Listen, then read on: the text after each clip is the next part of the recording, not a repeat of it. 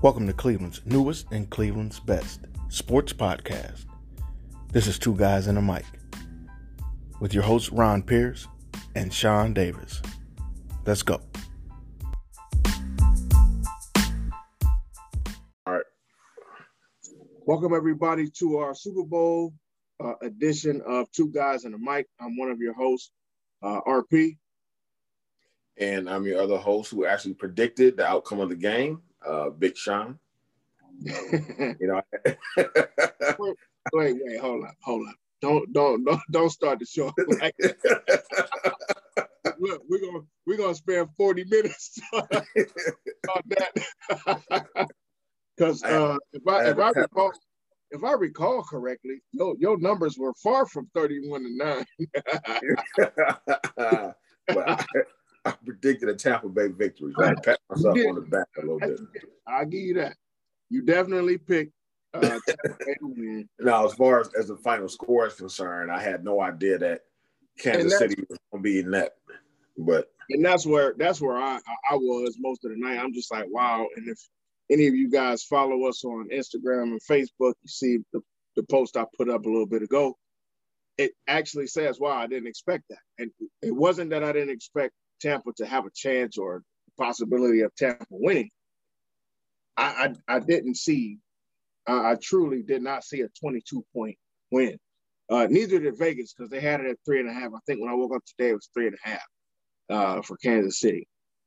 So nobody saw no 22-point blowout. Nobody did. They didn't even, I think the money line was 56. So they the over-under? Yeah, the over-under was 56. I mean, the over-under, I'm sorry. Yeah, the over-under was 56. Which I almost bet on the under. I started to, and I didn't for some reason. I'm regretting that.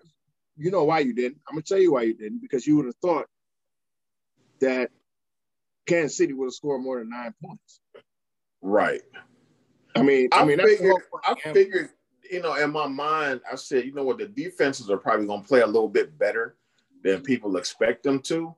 So I was like, let me go ahead and do the under. Then I kind of talked myself out of it, based on kind of what you're saying. It's like, well, is there a better chance of the defense playing, up to par, or the offense is doing what they normally do? And I kind of lean towards the offenses in my thought process. So it just wasn't, unfortunately, from a viewership standpoint, it just wasn't the Super Bowl most people thought it was going to be. I enjoyed it. It wasn't a bad game. It just wasn't what everybody thought it was going to be. So right, I don't know. Maybe I'm saying it. Maybe I'm coming off like it was a bad game. I know exactly what you mean. I mean, for most fans want to see a close game. They want to see a shootout. But I remember we were talking about the other day. I was interested in seeing the chess match. Yeah. Just seeing how, the Tampa Bay defense disrupted everything Kansas City was trying to do, which was one of, my keys. I said they have to. Really, I've been saying that about Kansas City going into the playoffs. Like, stop being scared of them. Get up in their chest, attack them a little bit, and throw them off their square. And really, them not having their two starting tackles that hurt. Showed up. Yeah, that definitely reared its ugly head during the game, man. But go ahead. No, I was just gonna say I had a few takeaways, and let's go ahead and get into the takeaways. It's kind of late, so let's try to get into the game a little bit more, so that we can dissect our little parts or whatever we think happened. So I'll go ahead. I'll get started. So a couple of my takeaways. Number one, like I said, it just wasn't the game that I'll put it like this: the game itself was a lot like the halftime show. Wasn't that it wasn't full of talent? Wasn't that it was the worst thing you've ever seen? Just wasn't what you expected. I kind of got to a point where I went into the kitchen and started hanging the TV. Like it wasn't entertaining after a while. Right. That's how bad it had gotten. But it's not because the two teams sucked or it's been years where you knew going in, like the Chargers versus the 49ers. like back in 95-ish, we knew what was going to happen in that game. We knew that them dudes didn't stand a chance against, the 49ers that year. You just knew it. Right. And then as the game went on, you just saw that. And sometimes you just have those years where that happens. So, but getting back on point or back on base, some of my takeaways were simple, but listen, first of all, one of my biggest issues in the game was the doggone referees. I just felt like they were calling stuff that didn't need to be called, especially early on. There were some penalties that I'm like, man, come on, bro. That's not egregious. That's not egregious enough.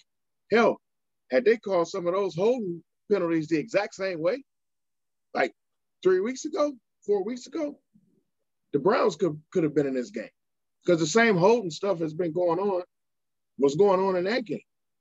Even Jim Nantz said that this is something that these cornerbacks do. They do a lot of physical holding and pulling and stuff. So they've been doing it all year, and now you decide that this is a penalty? Well, this particular crew, because I had read this yesterday, they called the most holding penalties all season. Well, they made sure that more so, but they were talking about more so on the offensive holding, the offensive lineman holding. But they said as far as holding penalties, this crew called the most. I really didn't have a problem with it because they were holding penalties. Well, listen, again, the reason that I can't say much about it, what you didn't hear me say was that those were bad calls. Yeah, where I'm going is in terms of continuity. Yeah. So if we're playing, and we've been playing this exact way, let's say all of a sudden the 3-point line just goes back in the championship game, and you didn't know that it was going back. That could change how many of those shots that you make. And if that's a huge part of your offense, y'all wasn't calling this before. This wasn't a call before. I saw at least 5 or 6 holding penalties in the Browns game versus the Chiefs. And if this is what they've been doing all year long, why would it change today? Well, it's a different crew, though. I mean, it may have been a different. You know what I'm saying? I understand right now. Listen. I do understand what you were saying. I get that. I do. And I know that this is supposedly the best crew because they picked the best crew or whatever to do the championship games, as they should. Right. But my thing is, maybe there needs to be some level of conversation with the teams, like, yo, this is what we do. The only way I would have had a problem with those calls is if they were being one-sided, like if Tampa was getting away with it and Kansas City wasn't. Well, so if it was like that, I would have been like, well. And we're not talking about holdings. We're talking about, like, say, the 15-yard personal foul on the Honey Badger. Well, that wasn't no 15-yard penalty, dog. It just wasn't. Right. Now that I agree with. Or if anything, it should have been offsetting penalties because Tom Brady. There you go. It should have been offsetting penalties. Now none of these games. None of these calls. I don't think, quote unquote, changed the game. Not changed it to the extent that, I mean, hell, Tampa Bay was winning from pretty much the jump. So it wasn't. There was a couple that may have, but I don't know how controversial. Like the one where they were offsides on the kick on the field goal or something. Yeah, and they ended up getting them a first down. And then they got a touchdown after that. And then the one some people were questioning at the end of the half when they went deep down the sideline. And dude fell and he tripped, but he tripped. In real time, you're gonna make that call because it looked like, in real time, it did look like a penalty. I said, dang. He did grab his ankle though when he fell. It wasn't like he was like their feet got to him. But I mean, you again, I think that's because it was slow motion. So if you look at it in fast motion and you're the back judge, and so you back there in the back, and you're trying to move this microphone. I think it's messing up my background. You're the back judge, so you're trying to make that call while you're kind of backpedaling, watching the play. You don't quite see your line of sight is this dude is behind Mike Evans. Right. So you have to make that call in the moment at that situation, And I know why he threw that. I actually didn't have as much of an issue with that as I did with some of the holding that you've done all year long. And I think what I'm saying, yeah, that was a different crew and all that stuff. Listen, it needs to be equivalent all the way across the board. If it's travel, it's travel. If you take more than 3 steps, just damn it, you travel. Unfortunately, I don't think we'll ever get to the point where we'll have continuity in officiating in any sport, because just because of the human element of it and what certain guys perceive as, you know what I'm saying? Like you see NBA games now sometimes, where it's a free fall. They let them do whatever, or a baseball game where the umpire, he just, for whatever reason that day, he's like, I'm giving the pitchers 2 inches off the plate all day. Yeah. You know how they do it. Yeah. There's no, especially Angel Hernandez, who I think is the worst umpire in Major League Baseball. How is this dude still a doggone umpire, bro? I have no idea. Like, seriously, I'm not joking at all. How on earth is Angel Hernandez still licensed or whatever the hell you got to be a damn umpire? A licensed and bonded umpire. I mean, what? I mean, damn. Major League Baseball, are you kidding me right now? Yeah, this dude has had run-ins with more people. This dude had run-ins with cats that ain't even in the league no more. Right. Like, and you still got run-ins with new cats too? Come on, bro. Angel Hernandez is awful. And, like, it carries over to when guys were playing and now they're managers. Like, his beef carries over. Right. Exactly. Damn. But, yeah, I just had a few issues with the umps. With the referees today. You got me thinking about baseball now. Right. I had a few issues with some of the calls. Other than that, my other issues were more schematic than anything else. I think, like you said, I think that the offensive line issues that Kansas City had was a problem. I know that if you go back last year before last, everybody was saying, Baker Mayfield's running for his life. Listen to me. Patrick Mahomes was running for his life today. Man, that dude was running like he was trying to get back to Coney. Man. And he was stuck in the Bronx. You're right. He was stuck in the Bronx trying to get back to Coney. Man, listen. He was running around today. That dude, like, literally, it was like a jailbreak almost every play. He would step back, and there was somebody in his face every time. And they would run, they would blitz a 5th guy sometimes. Sometimes they would send a 6th guy. I know one play they sent both of the corners. Like, they were different guys coming at each moment. But generally, it was just the front 4. The front 4 was just overpowering those guys. I don't know if the moment was too big. I don't know if, and I'm not criticizing these guys because they're not starters. Right. They're not starters. And this goes back to what we were saying most of the season when we had guys that were filling in. Sometimes if you're asking a guy to do something that's not really in their wheelhouse, how much, land-basing can you do with this guy or to this guy? You kind of have to understand. And you know what else was crazy is even when Mahomes had time, he was off, man. He was throwing passes in the dirt. He was just off target.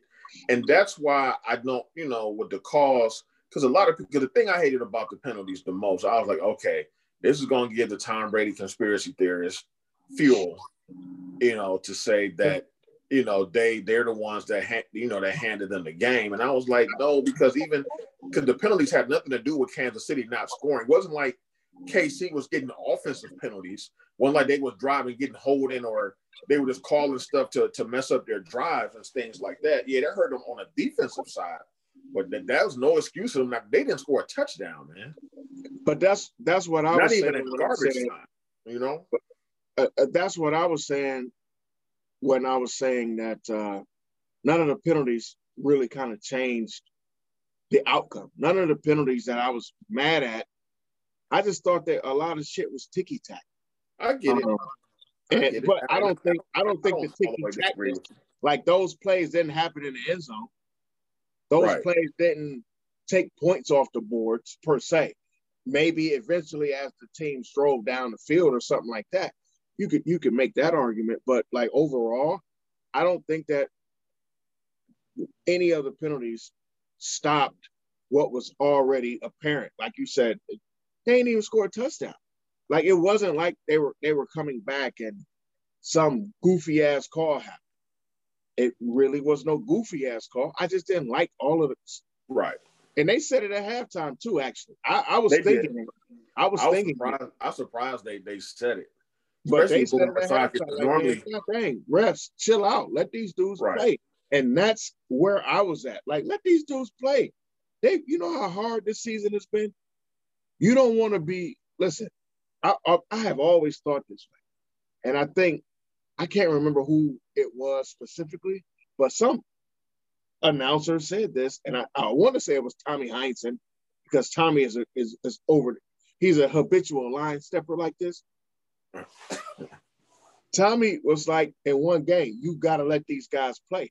Nobody came to see y'all, and then nobody come here to see you blow your whistle. And almost ever since then, and this was like late 80s, early 90s, when I heard this, ever since then, I've agreed with that. Nobody comes to see the dudes in the stripes. There's no reason for me to know the referees' names like that. Right. You know, but it happens, and I get it. And you're in a high-profile spot, so I understand it. I get it, but nobody comes to see you. Everybody comes to see the GOAT, that guy, not you. And you shouldn't get in the way unless it's an actual penalty. But that means you got to call the calls that are actual calls. You got to call the stuff that's actually a penalty, or if it's a penalty today, it's a penalty. Next Sunday, it's a penalty the Sunday after that. It's a penalty on Super Bowl Sunday. Right. It's tough. It's tough because if you on one hand, we'll say it's ticky-tack, but then if you're a Tampa fan and then you don't call it, and it's like, well, damn. I don't care what listen, if you call the game right, you're going to be mad anyway, but you'll end up being more mad. Like, let's say with the Browns, we've had players that you knew that was pass interference. As soon as you saw the flag, you was like, damn it. Right. So if you're actually watching the game and trying to be a fan, with emotion, you're going to be mad at everything anyway. That's true. But if you're actually watching the game and you know what happened, you're watching the game, you're like, come on, bro. You can't do that right there. And you can't give Tom Brady another opportunity. And I'm going to get to that in a second, too. So let's get back to that offensive line. That offensive line was just in a tough spot.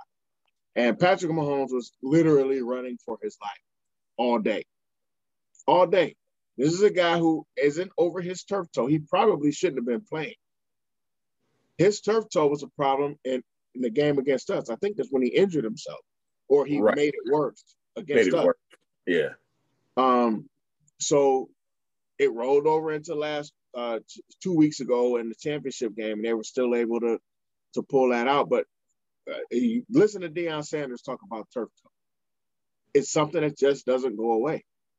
So by the time they mentioned in the broadcast that Mahomes was limping, I had already picked up on the fact that he was limping. 2 quarters ago, I saw him limping in the first quarter because he hasn't totally gotten over that. So put these 3 things together, not taking away the championship from these guys, but just put these 3 things together. You got a patchwork of an offensive line and a injured Patrick Mahomes. It will affect how these guys are playing. Yeah, they were just out of sync, man. They were dropping passes. And I'm gonna tell you something else that took him out of sync. I'm gonna tell you something else that took him out of sync too.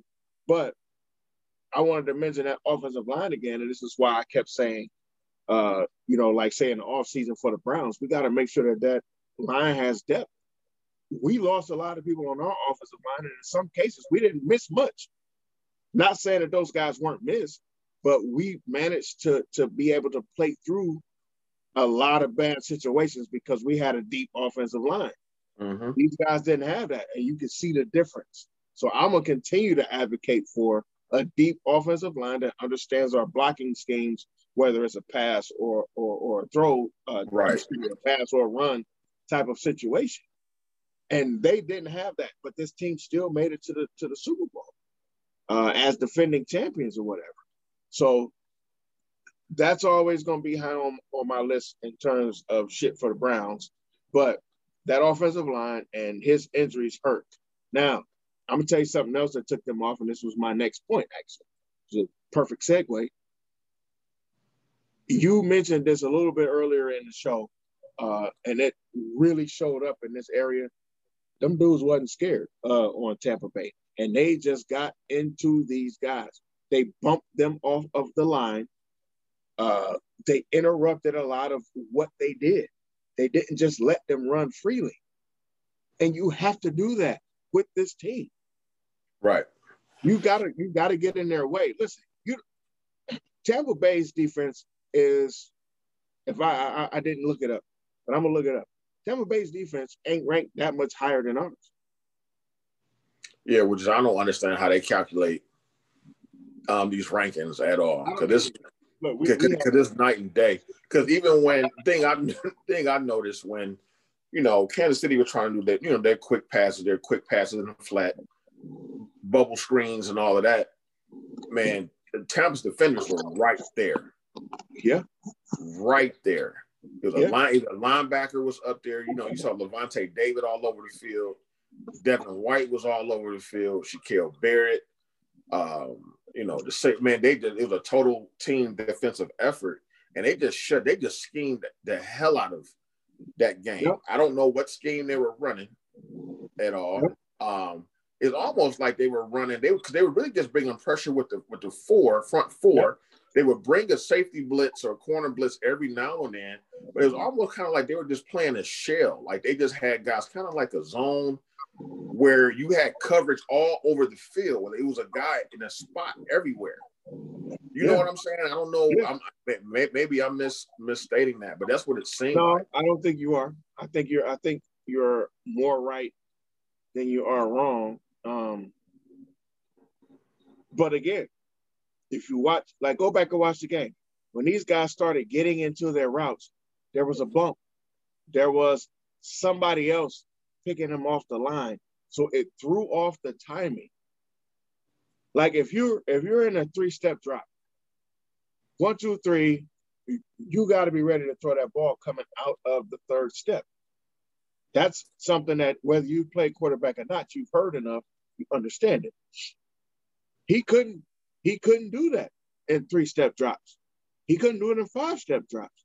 These guys did everything they could to disrupt the timing of Patrick Mahomes. They did not give him time from the blitzing. They didn't give him time with his wide receivers because they were bumping him and jumping routes.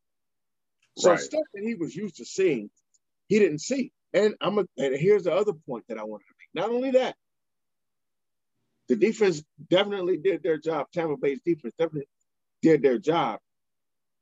The 5th point that I had, and that's my final point, was I saw some uncharacteristic drops today. This loss ain't on Patrick Mahomes. This loss is on those doggone wide receivers, man. These guys dropped passes that could have gotten them touchdowns and first downs. Yeah. All night. Not just like once or twice. Travis Kelce. I mean, we're talking about all pros. We ain't talking about Donovan Peoples-Jones or some 3rd or 4th or 5th dude down the line. We're talking about Travis Kelce. We're talking about Tyreek Hill. Y'all dropped passes today that you can't drop in these big games, especially when you're trying to mount a comeback. And I mean to tell you, I watched this dude run around run around. I'm thinking to myself, yeah, it's over. The play's over. This play's over. And he just throws this ball casually into the end zone and hits a dude in his face mask. And he dropped it. Twice I saw that tonight. Yep. That's 2 touchdowns that didn't get caught. One was on 4th down. It wasn't Patrick Mahomes who lost this game. This game was lost because these guys, like you said, these guys were never in a rhythm. Tampa Bay did everything that they could to keep them out of a rhythm. Right. And that's what I'm saying about these one-dimensional teams too. Yeah. I said Kansas City does not try to run the football. And that's how Tampa Bay played it. Now, if you notice, at the beginning of the second half, when when Casey got the ball to start the half, they start running the ball a little bit. And they had some success running. They had some success, yeah. And I was like, well, why didn't y'all work that into the game plan? That way you keep the defense off balance. Now maybe you can't bring all that pressure coming like that full sting because now you got to, you know what I'm saying? And that's what I like about having a diverse offense when you can't predict what the other team. And that's kind of the reason why I gave the advantage to Tampa going into the game, because Tampa can do a little bit. They're more diverse offensively to keep the KC defense off balance, and they ran the ball pretty well. You know, Fournette and Ronald Jones had a hell of a game today. I hate to keep breaking up the Browns. Tampa Bay ran 28 times against a team that doesn't run the ball well. Leonard Fournette had 89 yards. 89? Okay. And Ronald Jones, 16 carries for 89 yards for Fournette. And then Ronald Jones, the second, had 12 carries for 61 yards. Both of them over 5 yards per carry. We did not run the ball that much against the Chiefs. We didn't. We threw more. Tom Brady only threw 29 times. Mm-hmm. We threw, in that game against the Chiefs, we threw almost 40 times. We didn't run the ball enough. That's what I kept saying. Got to run the ball against a team that don't know how to stop the run. You can't tell me that Leonard Fournette is better than Nick Chubb. I'll take Nick Chubb right now over Leonard Fournette. Leonard Fournette has some good runs in him, and he has been good in his past. He ain't better than Nick Chubb. Right. Hey, your sound just went out, RP.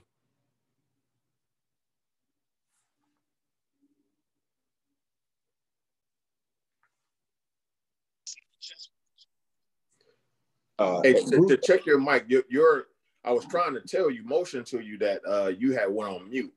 Oh, did I go out? Yeah, you're back now. You went on mute for about 10 seconds. Okay, my bad. All I was saying was I don't want to make this into like a Browns bashing or a Browns what we didn't do. I'm looking at the guys who are there and who've been there, and I want us to be there too. So I want to be on that level. I want to be par with these guys. I want to be able to play with these guys with my team. I want my team to be there, and I want my team to think through these problems. So these guys ran 28 times against a team that doesn't run well, and they averaged over 5 yards a carry with both of their guys. I will take our two guys, Hunt and Chubb, versus Jones and Fournette every week. Every week I'll take ours over them. But you have to find some level of balance as you continue to go forward. And it ain't just the offense. And then another surprise too was, Gronk had a huge game. It only shows maybe 3 catches for 60-something yards or something like that or 4, but 2 of them for touchdowns. Yeah, 2 of them for touchdown, but he had huge plays over the middle, man. So he had quite a few chunk plays. Listen, and he made the catches when he needed to make the catches. Exactly. And that's what I mean. Like when you're supposedly the guy, they brought you back to do this. You got to come back and you got to do that. Tom Brady brought you back.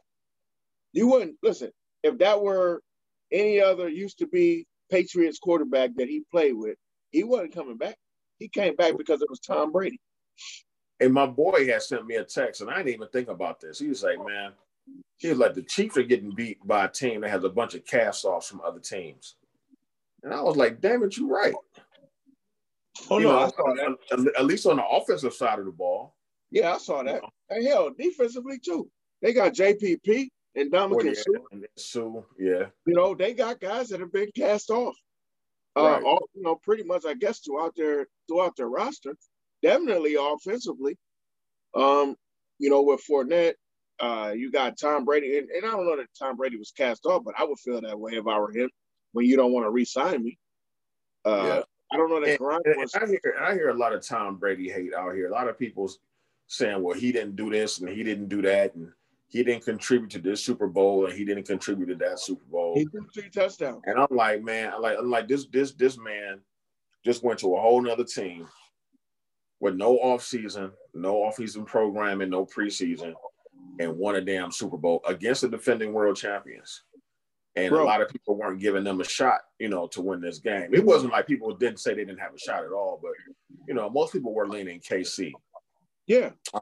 In this game. So I have to give this man props. And I've never been a Tom Brady hater. You know, I'm not a Tom Brady fan, you know what I'm saying? I'm not a fanboy. I wasn't a Patriots fanboy, but I always respected, you know, his game. He always made plays when he had to. And people bring up the cheating scandals and stuff like that. And my thing is, yeah, the Patriots did some shady stuff, but you still have to execute. You still got to play the game. Yep. So, still got to play the game. And one of the things I most respect about you in terms of your ideology, in terms of how you call things or say things, is you do have at times, depending on what we're talking about, you have this level of being unbiased and bipartisan about what you're saying. Like, you at least understand the game. You can hate a dude. Like, we don't like Ben Roethlisberger, but we both agree he's a first ballot Hall of Famer. And if he doesn't get to be a first ballot Hall of Famer, we will both say, what the hell is wrong with them? Because the dude has done the work. He has done the work. You know what? And why you mentioned the Hall of Fame? That was awesome.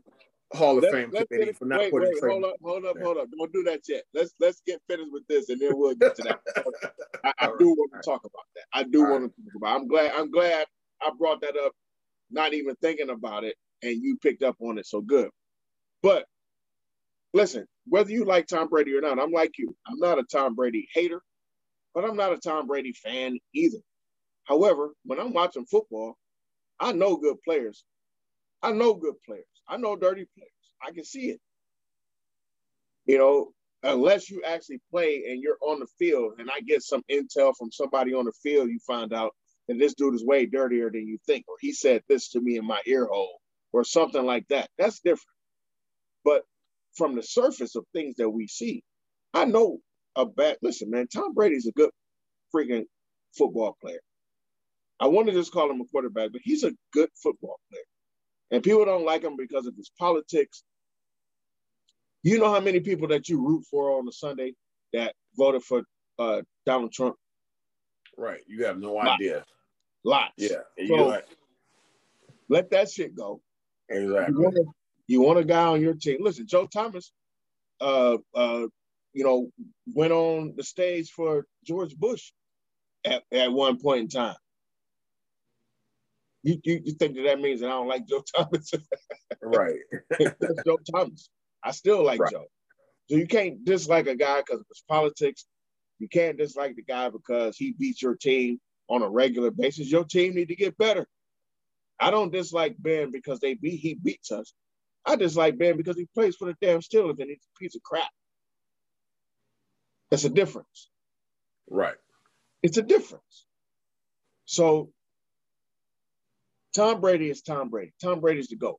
I said that last week, 2 weeks ago, I said it. Yeah.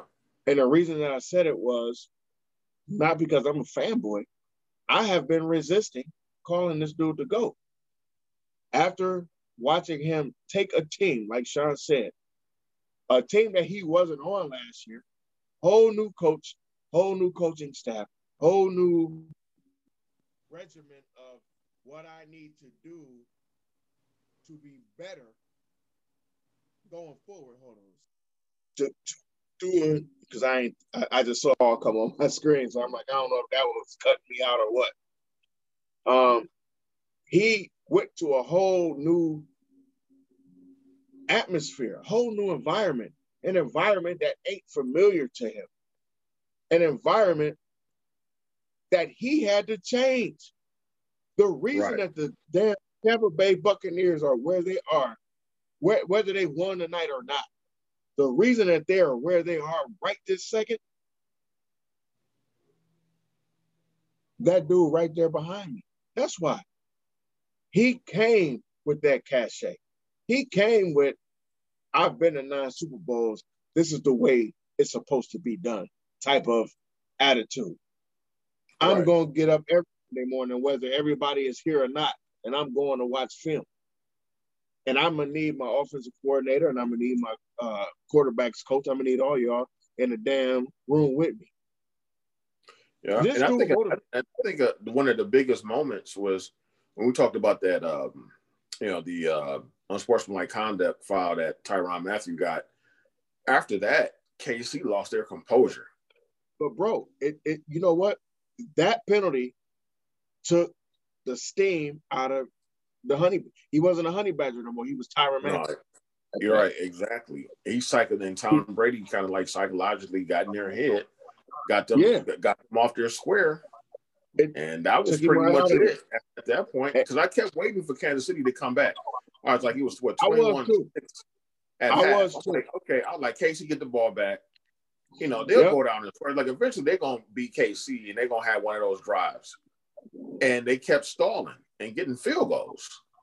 And I'm like, wow, you know, and it just never, it just never materialized.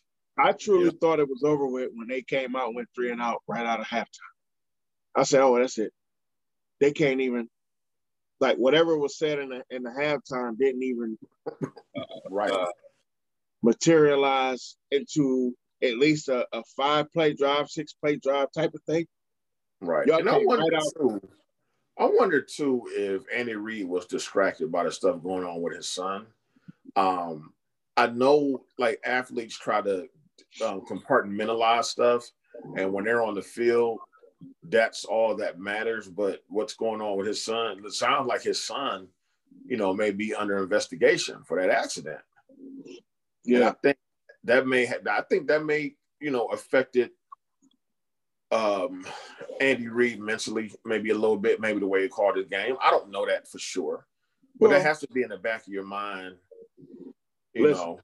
And especially when you're trying to, and maybe not on game day, but maybe preparation. That happened. When did that happen? Yesterday or the day before yesterday? I think it happened like Thursday or Friday.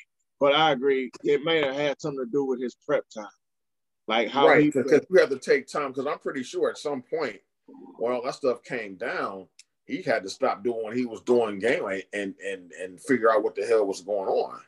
Even, you know, he's looking at for the well-being of his son. His son may have been in the hospital for a minute, or whatever. That's where your assistant coaches come in. Yeah, you can't. Here's the thing, and you know this, and I know you know this, and I know that at the end of the day, me and you are really good people. We try to be good people. We try to care. We try to think everything through, and we try to understand where guys are, especially in tough spots. I mean, this is a tough spot. If my son was in an accident, oh yeah, I'm out. I got to go check on my son. Hell, there was kids involved in this thing. Like, you know what I mean? Like, it's a lot. It's a lot to this. And in the preparation stages, he probably was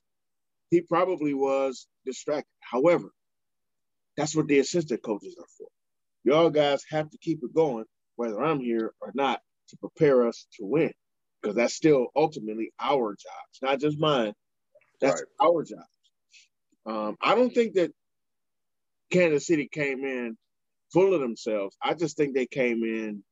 No, I don't think they were full of themselves either.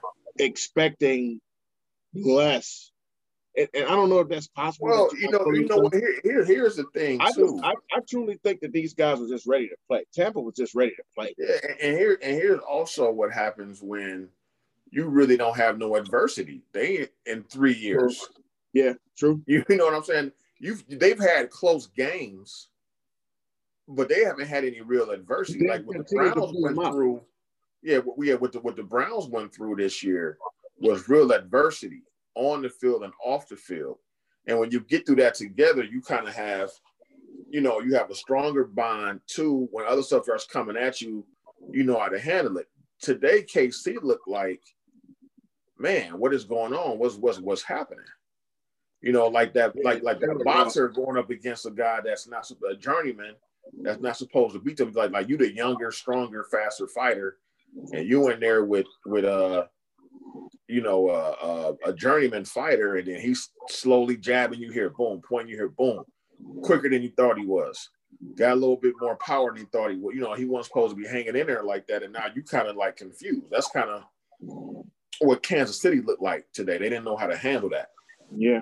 So overall, like I said, I actually enjoyed the game, just watching the chess match. I'm actually looking forward to watching it again, so I can really, dig in. Being at it, and I wasn't at it. It was just three of us watching the game, but but we talking and and chit chatting, eating and drinking and stuff like that. So, but I really want to sit down and really watch the game again and look at the more intricate details of it. But shout out to Tampa Bay, congratulations. Part of me, the hater in me, hates the fact that Tampa has 2 Super Bowls and we don't have any because their fans don't deserve it.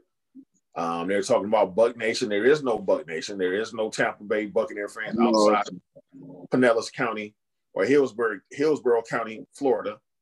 But that's neither here nor there. But to the team itself and the organization, that's a huge accomplishment, man. That's big. So shout out to Tampa Bay. Shout out to Tampa Bay. Honestly, shout out to Bruce Arians too, man. He said he might retire. I think he said they won. He might retire. So I think he might walk back on that one, but we'll see. He probably will, at least to come back, because I think Tom Brady's coming back.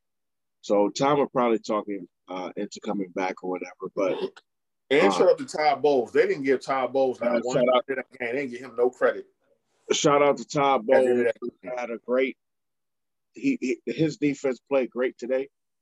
Played great today against a great offense. Played great. Tyreek Hill looked regular as hell. Mm-hmm. You know what I mean? He looked regular as hell. So again, people think that you just show up and you just show off, and that's what you do because you got this talent. But the other guys on the other side have talent and they have coaching too. There's a lot of layers to this. Football fans and, Browns fans, we just love to think that, certain guys are just a distraction, et cetera, without understanding how the game is actually played. Right. Yeah, Tyreek Hill is a factor. And what these guys did, to Todd Bowles, going to Sean's point, made sure that this guy wasn't going to have 200-plus yards on us and 8 catches in no first half like he did when they met in week 12. We're not going to do that. We gave him room. We're not giving him room this time. We gave him space. We let him run kind of however, and we were trying to meet him at certain points. You ain't going to win that way. He saw that. He picked that up, and they made adjustments to that. Now, the scarier part is that might mean that Kansas City makes adjustments to how they run their routes. Yeah. You know what I mean? Like, and think about this. They're going to have or at least be close to fuller, close to their original offensive line going into next season.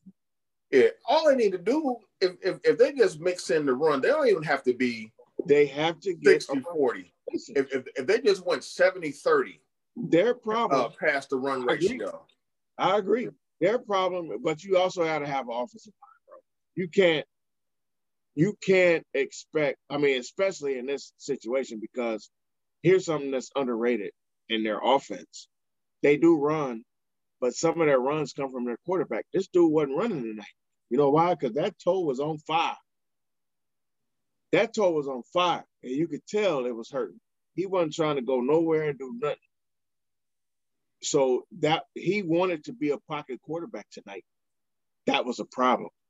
However, agreed. If you had a running game, you could be a pocket quarterback. That'll give you the time that you want. So I would expect for them to either pick up a free agent running back or pick up somebody in a draft that they think is capable. Edwards-Helaire is a good back. No, I like Edwards-Helaire, but what we're seeing, I'm gonna be honest with you, the NFL is going more towards two guys. Yeah, I got what you're saying. So you're gonna need somebody else because while Edwards-Helaire, I like Edwards-Helaire. I like that kid.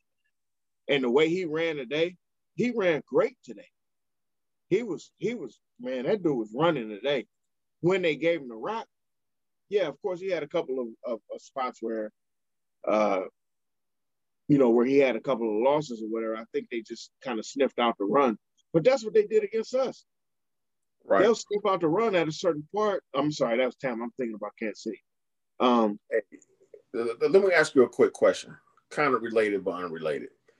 Let's say you are on, a championship winning team, right? Mm-hmm. But you really didn't contribute all year long. You kind of was a backup. You rode the bench. You may have played a little bit.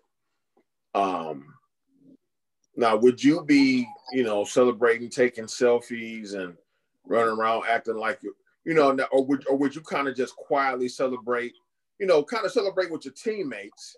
You celebrate. You're gonna pop the champagne. You're gonna do whatever. But would you be taking, selfies and doing all types of stuff like you actually helped win the championship?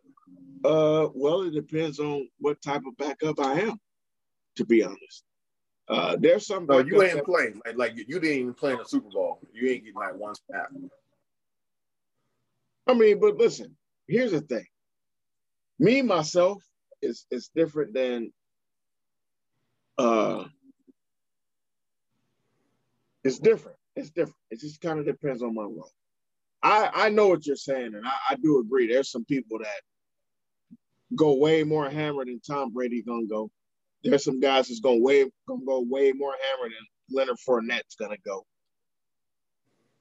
There's some guys that's gonna go way harder than Mike Evans. Shaq talked about that when the Lakers won the championship. Like, this guy that was like over the top. Instagram loaded with pictures of them and the trophy and all, but you ain't even get off the bench, homie. So I do understand that. But some of it does go back into how did you end up on the bench? Like, if I'm a veteran, I've been in the league for 15 years and I done played on multiple teams. And here I am probably on my last leg. And I finally got what I actually came into the league for. I'm probably going to take some selfies with that trophy, and I'm probably going to act a doggone fool, whether I got in or not. Now, I may take a personal picture for myself. And the reason why I brought this up is because LeSean McCoy is ridiculous.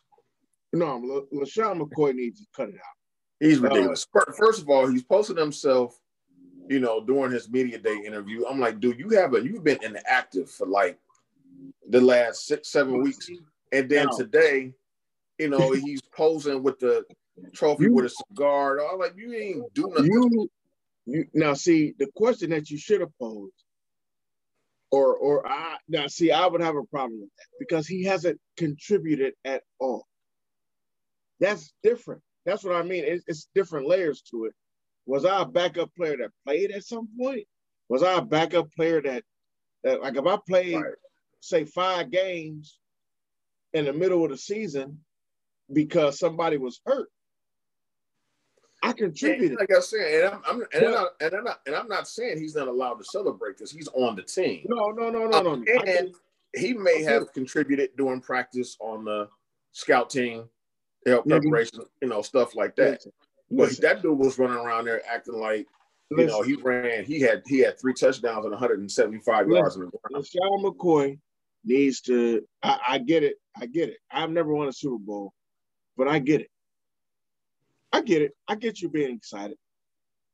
However, the over exuberance of winning is ridiculous when you haven't put forth the effort. But listen, I don't know the balance in it. I get it.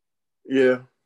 But if you're Jack Haley that played on the Lakers squad back in the day, you barely got in. You were like, listen, the platoon of power forwards and centers when Jack Haley played, it was Kareem, Michael Thompson, Jack Haley. Power forwards was him, and at one point it was Sam Perkins, and then him. Bro, right. You're not really playing. You're not really playing. So, I'm sorry, AC Green was in there too. So you're not really playing. But I can't be mad at you, Jack Haley, because you at the celebration party and chicks want to holler at you or people want to take pictures with you. I can't be mad at you. Right. For to be a part of that. However, just note, as The Rock would say, know your damn role. And according to what my partner is saying, it doesn't look like Shady acting like he in his first year in Philly right now. Right. And that shit, you know what? And at the end of the day, it's not that big of a deal. I sound like a hater. I get it. Nope. You know, but me personally, when I played team sports and stuff like that, and we won, and I didn't contribute in any type of level, I ain't feel like, you know, it's cool we won, but I wasn't like, yay, and running around and acting a fool with it. Hey, listen, when you contribute to a championship, I won 2 championships ever in my life. And let me tell you something. I've been on a lot of teams that didn't win. I felt like, man, it's thank you. Like, finally. Because it was towards the end of my playing at that time. So I was in the reserves and we playing the base championship in flag football and we won. And I was the starting cornerback. I had a pick and like I played well. Like they said to me, I think you could be the piece because we didn't win last year. Well, that was our first loss in 5 years and then we won the championship. Mm-hmm. So I played a part in that. And then we won the base championship in basketball. And I was the starting point guard. Like I contributed. I hit shots. I made free throws. They were like, man, we never had a guy to run a squad like this. That I felt like that was those 2 championships were my championships. I'll never get those up. You know, I'll never get those. So I do understand when you play for a long time what it feels like to win one, but I always want to be a part of it. Right. So, but I don't squat on cats that didn't play a part. Like I wasn't looking at guys that didn't get in the game. Like, what you celebrate? No, we all should celebrate. We're a team, et cetera, et cetera. But I do understand that sentiment of the guy who has on a uniform, but that mug ain't sweaty or dirty all year. By the way, not just in this game, all year long. You were just here. Like, did he even put on a uniform? Yeah, his uniform on a day. It wasn't like all tucked in. It's like he put it on just to not look. He put the uniform on so he wouldn't be in street clothes. Like he knew he wasn't going to play. Yeah. See, yep. He probably could have been in street clothes. But so hey. I got it. I get it. So listen, man. Listen. At the end of the day, the Tampa Bay Buccaneers, and I'm still watching some of the post game stuff right now. That's why I keep looking up. So I'm watching the NFL Network right now. They have Lavonte David. Hey, anybody who understands anything about football, Lavonte David kind of locked up Travis Kelce. He's available this year, Cleveland Browns. Yeah, he's a free agent. So maybe he's looking for a change of scenery. Just throwing some stuff out there. Since I bring up the Cleveland Browns pretty much in every comment I make, let me bring him up again because they're interviewing him right this second, and he was instrumental in this win. We just got finished talking about cats that probably weren't instrumental. Lavonte David had about 4 pass breakups today on Travis Kelce. So, and Lavonte, listen, man, I know the weather is not good here like it is in Tampa, but we have great restaurants here. You know, great theater system. You know, we got world-class, you know, Broadway facilities. If you want to go check out some shows, there are things. There are a lot of amenities here in Cleveland. And listen, I'll tell you something else that's great about Cleveland. You, Lavonte David, would have carte blanche here at Two Guys in the Mic. Easy carte blanche. Come on the show anytime you want. You can come on whenever the hell you felt like it.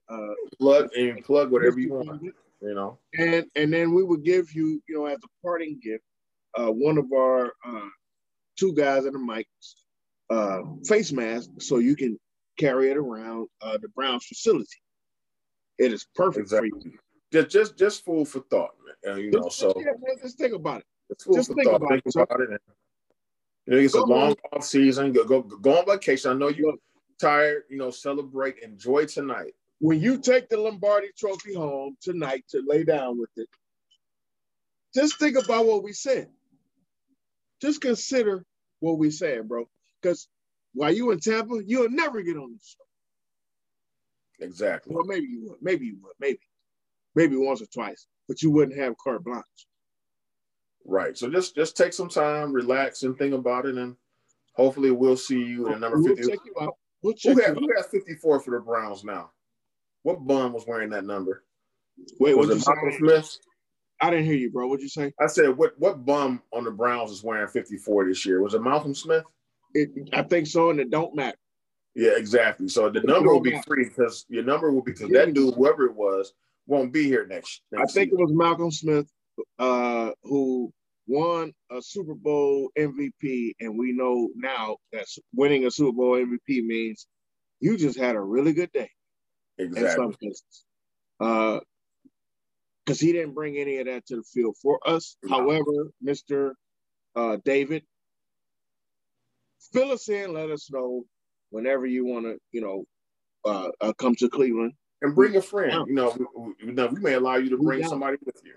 Please, be a show friend, bro. Be a show friend. We have show friends here. We do.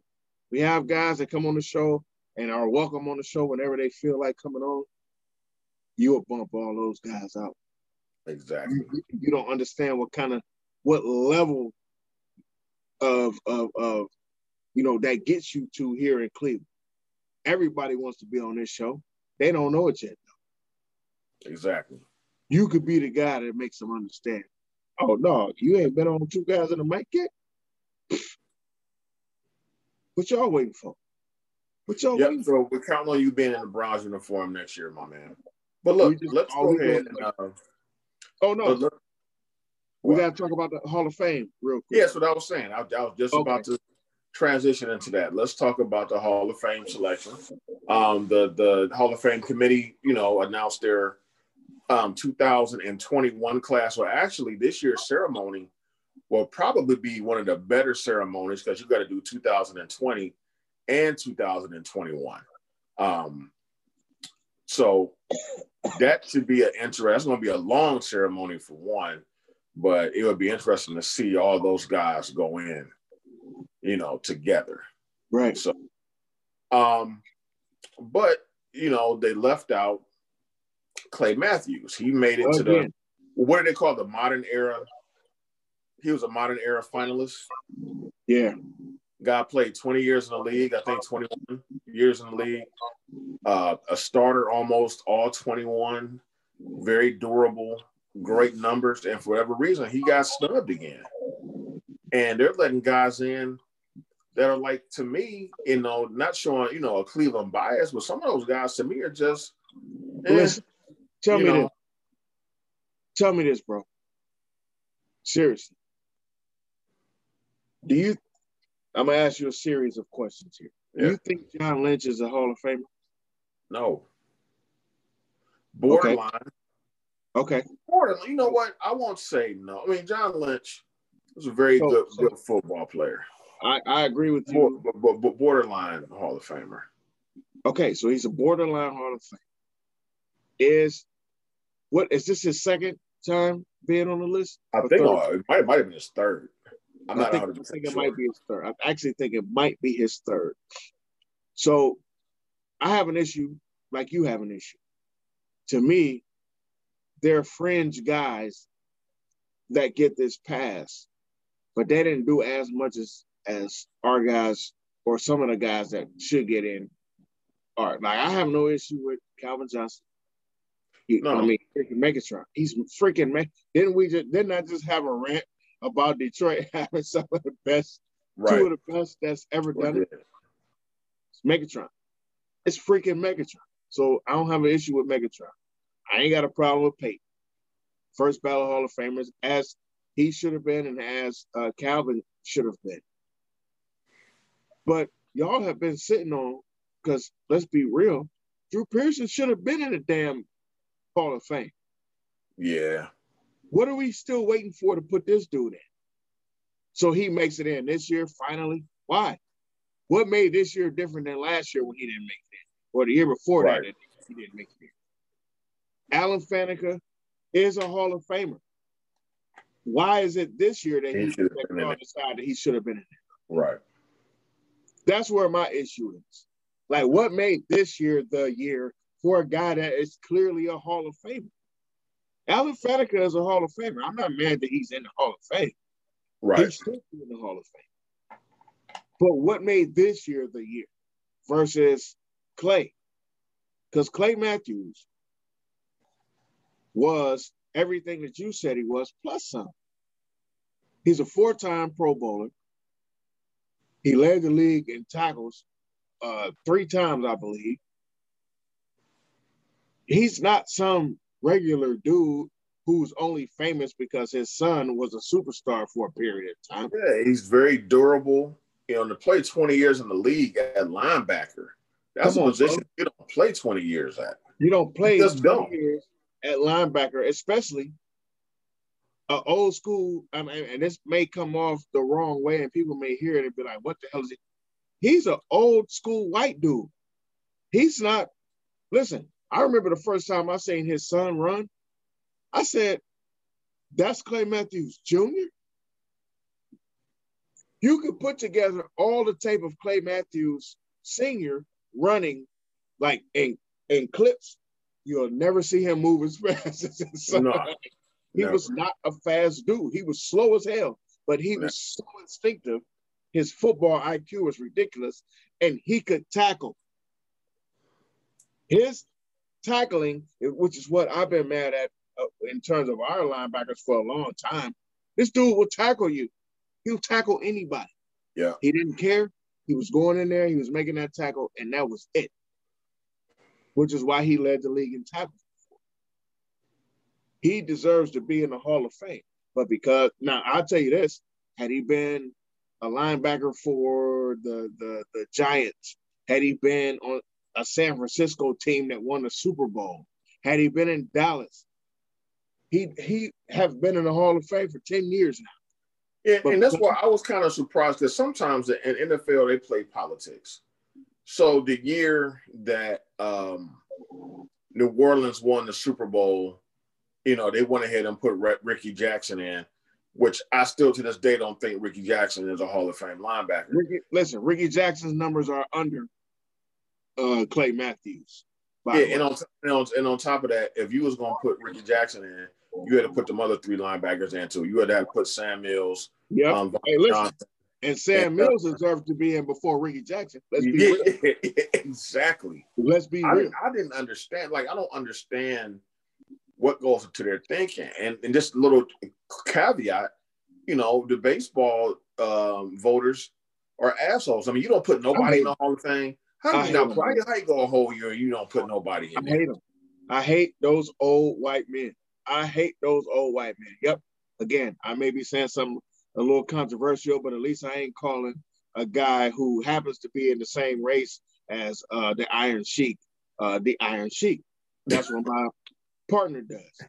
But if we're gonna be controversial, don't throw me under the bus with you. Together. I can't stand those old white dudes. Old white dudes decide the fate of people who do things. These particular old white dudes decide the fate of guys that do things that they can't freaking do. These guys can't hit a baseball, but they're the guys that's deciding a guy who does hit a baseball, whether they should be or not into the Hall of Fame.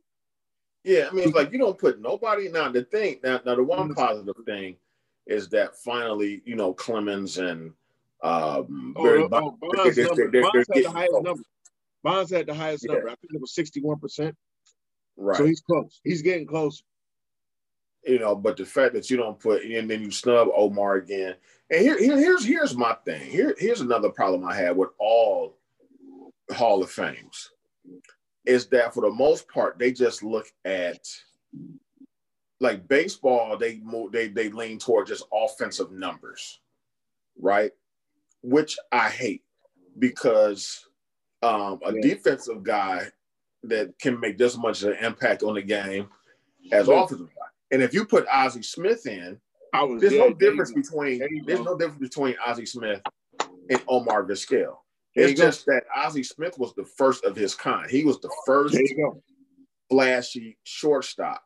So he always took precedent over Omar. But Omar, man, when you go back and watch his highlight, he made some of the most incredible plays in the history of the game at that position. The streak of Golden Gloves at shortstop. Who owns that? Who owns that? Vizquel. It's Omar. So stop telling me this dude ain't great. There's a reason that there's 11 straight Gold Gloves in this dude's house. Right. There's a reason. And even in football, like a guy that specializes in kickoff returns because it's special teams, they don't get consideration. Now they'll put their cleats. Yeah, they'll put their cleats and they'll put their jerseys and stuff like that for breaking records in the Hall of Fame. But why don't they get? Because they were at their position, like Charlie White Shoes. The guys that even as we came Josh Cribbs. Like when you go back and watch his highlight reel, you was like, this was one of the best returners of all time. I'm with you. I'm saying guys like Charlie White Shoes, who really was just a returner. Like that's all he did. That's it. The Ice Cube. The Cube was great too. We tend to skip over the Cube because he came kind of like before Metcalf and before. But listen, the Cube was cold. Right. He didn't score as many touchdowns as Metcalf. He didn't score as many touchdowns as Cribbs. But the Ice Cube was cold. He was nice for what he did. Now, I don't know that he needs to be in the Hall of Fame, but I understand what you're saying. Right. Yeah.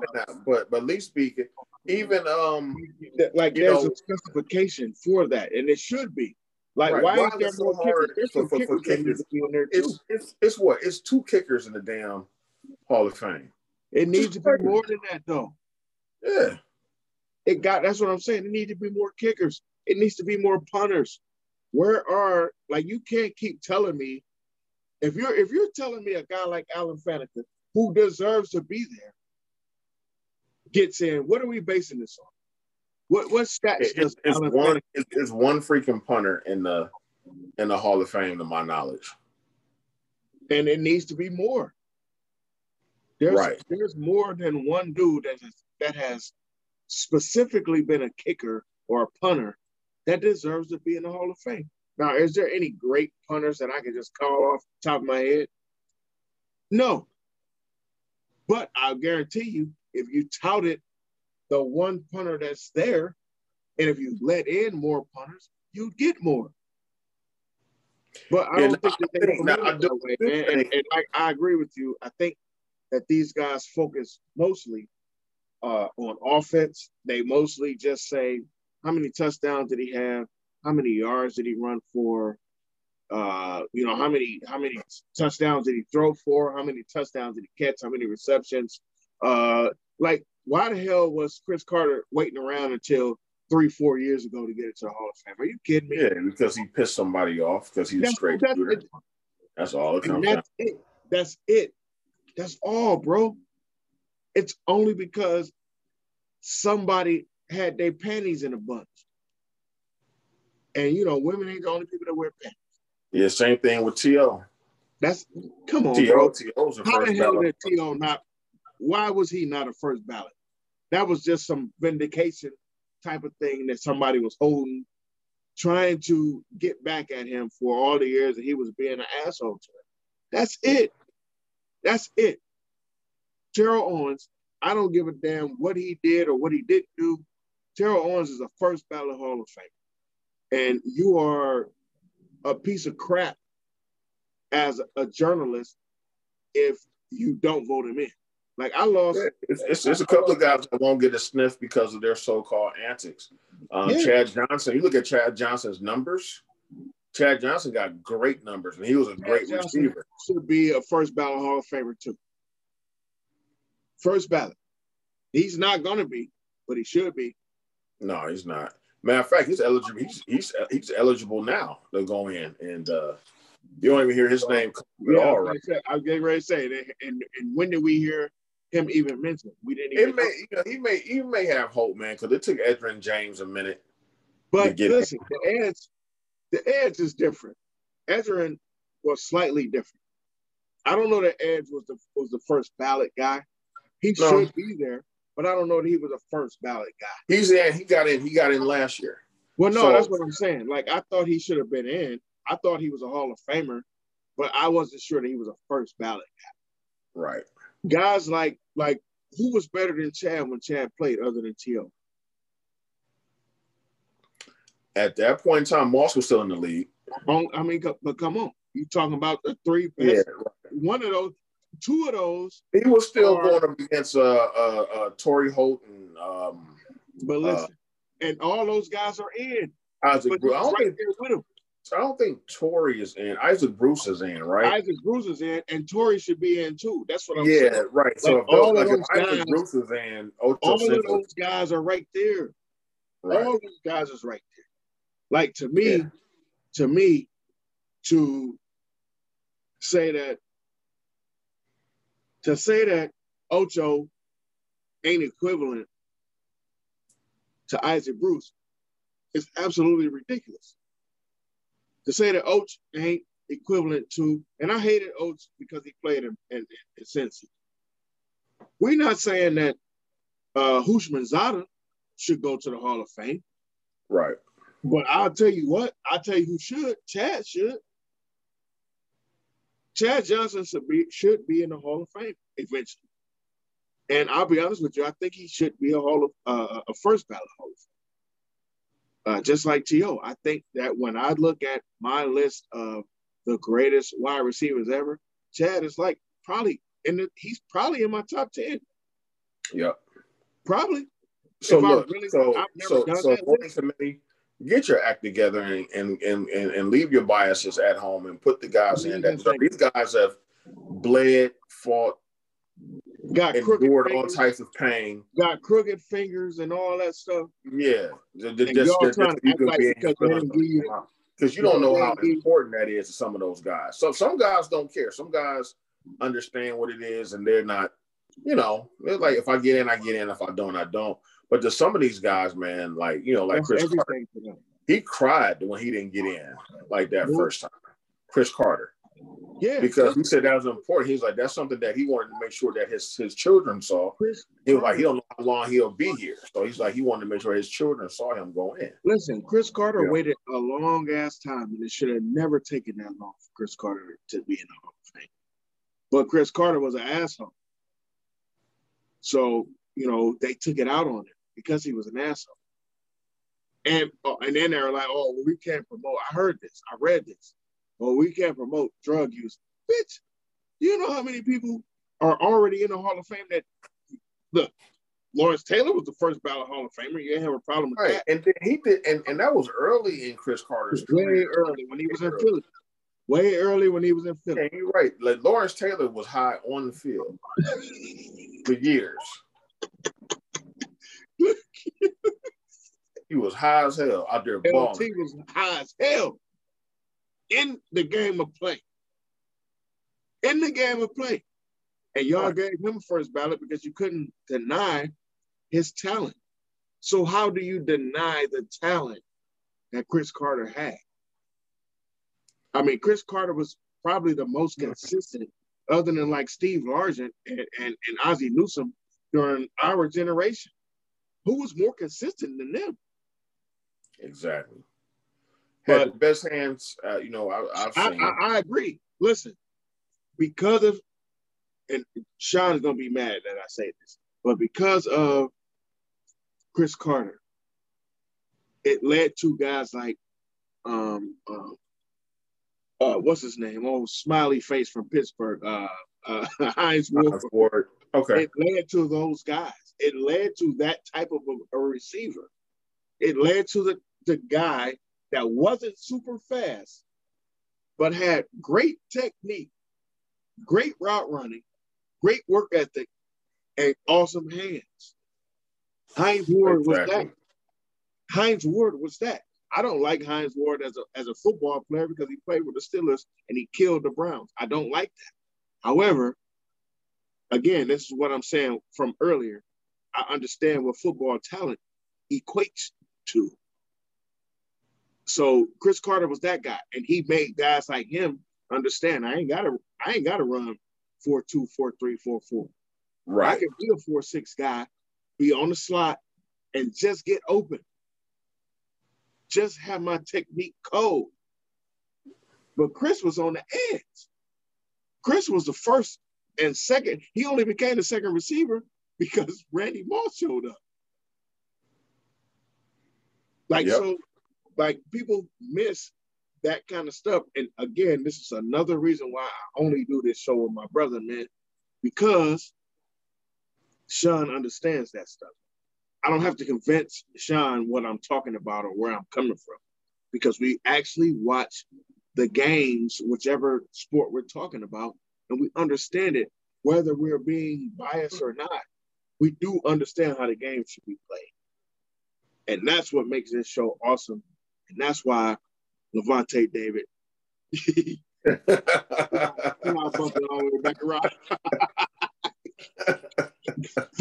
brought it full circle. Brought it all the way back around on y'all. Lavonte David, you need to be in Cleveland so you can be on the show every week. You'll have a whole segment to yourself in our midweek show, man. Exactly. We'll sit back and let you talk and tell us. And I'll bring you donuts and hot cider. Already on the stuff. You got refreshments. Hot donuts too. We won't get them until the light is on. Krispy Kreme, like Krispy Kreme, authentic. Not them gas station Krispy Kremes. I'm talking about the Krispy Kreme that come off the conveyor belt. Straight to the Krispy Kreme spot when the light come on. We're here for that dozen for Mr. Lavonte David. Exactly. You know, while everybody talking about every other washed up dude in the league, we got a guy who actually covered the guy who plays for the AFC champions. We need that guy. We need that guy because we're trying to be the AFC champions. Exactly. We're trying to be world champions. And listen, yeah, the only way. Look, we got to be the AFC champions to be the world champions. That's true. That's why we're trying to go for that guy. While y'all looking for other dudes and guys that ain't even playing right now. Let's look for guys that are going to actually make an impact for the Browns. Right. So that being said, I'm angry at the Hall of Fame for not allowing my guy. Listen, if Clay Matthews Jr. makes it into the Hall of Fame before his father, I'm not gonna be. I'm gonna be even more unhappy. Right, and that could be happening soon. So it could be happening soon. Definitely can happen soon. But look, partner, it shouldn't. But I'm gonna be unhappy, bro. Right. I'm about to pass out. So don't pass out. Let's just go ahead and end the show so you can go to sleep. So I don't gotta get up pass out. early in the morning. Listen, I hate to do it abruptly, but I'm here. here. I don't want to do that. Yeah, I'm literally like on fumes right now. So, well, listen, bro, I'm glad that we were able to get this show out of the way. Let's go ahead and wrap it up. yeah. My last few takes are, for you guys that are listening or want to check in on us. Y'all can check in on us on every streaming platform on the audio side. Google.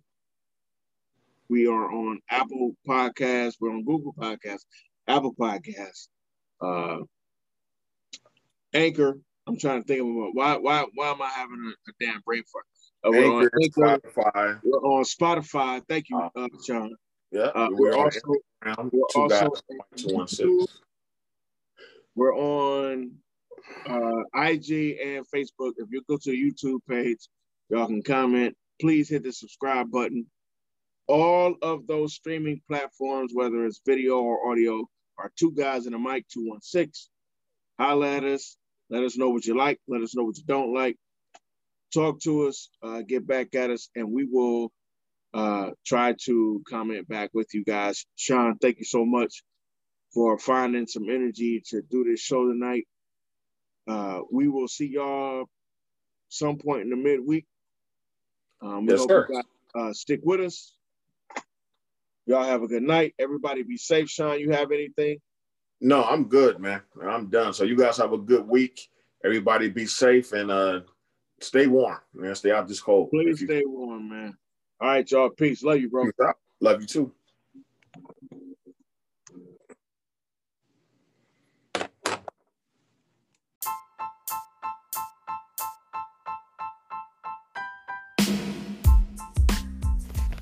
You've just listened to Two Guys in a Mic with your hosts Ron Pierce and Sean Davis. Tune in to us later on this week as our midweek podcast will be streaming. Until then, peace.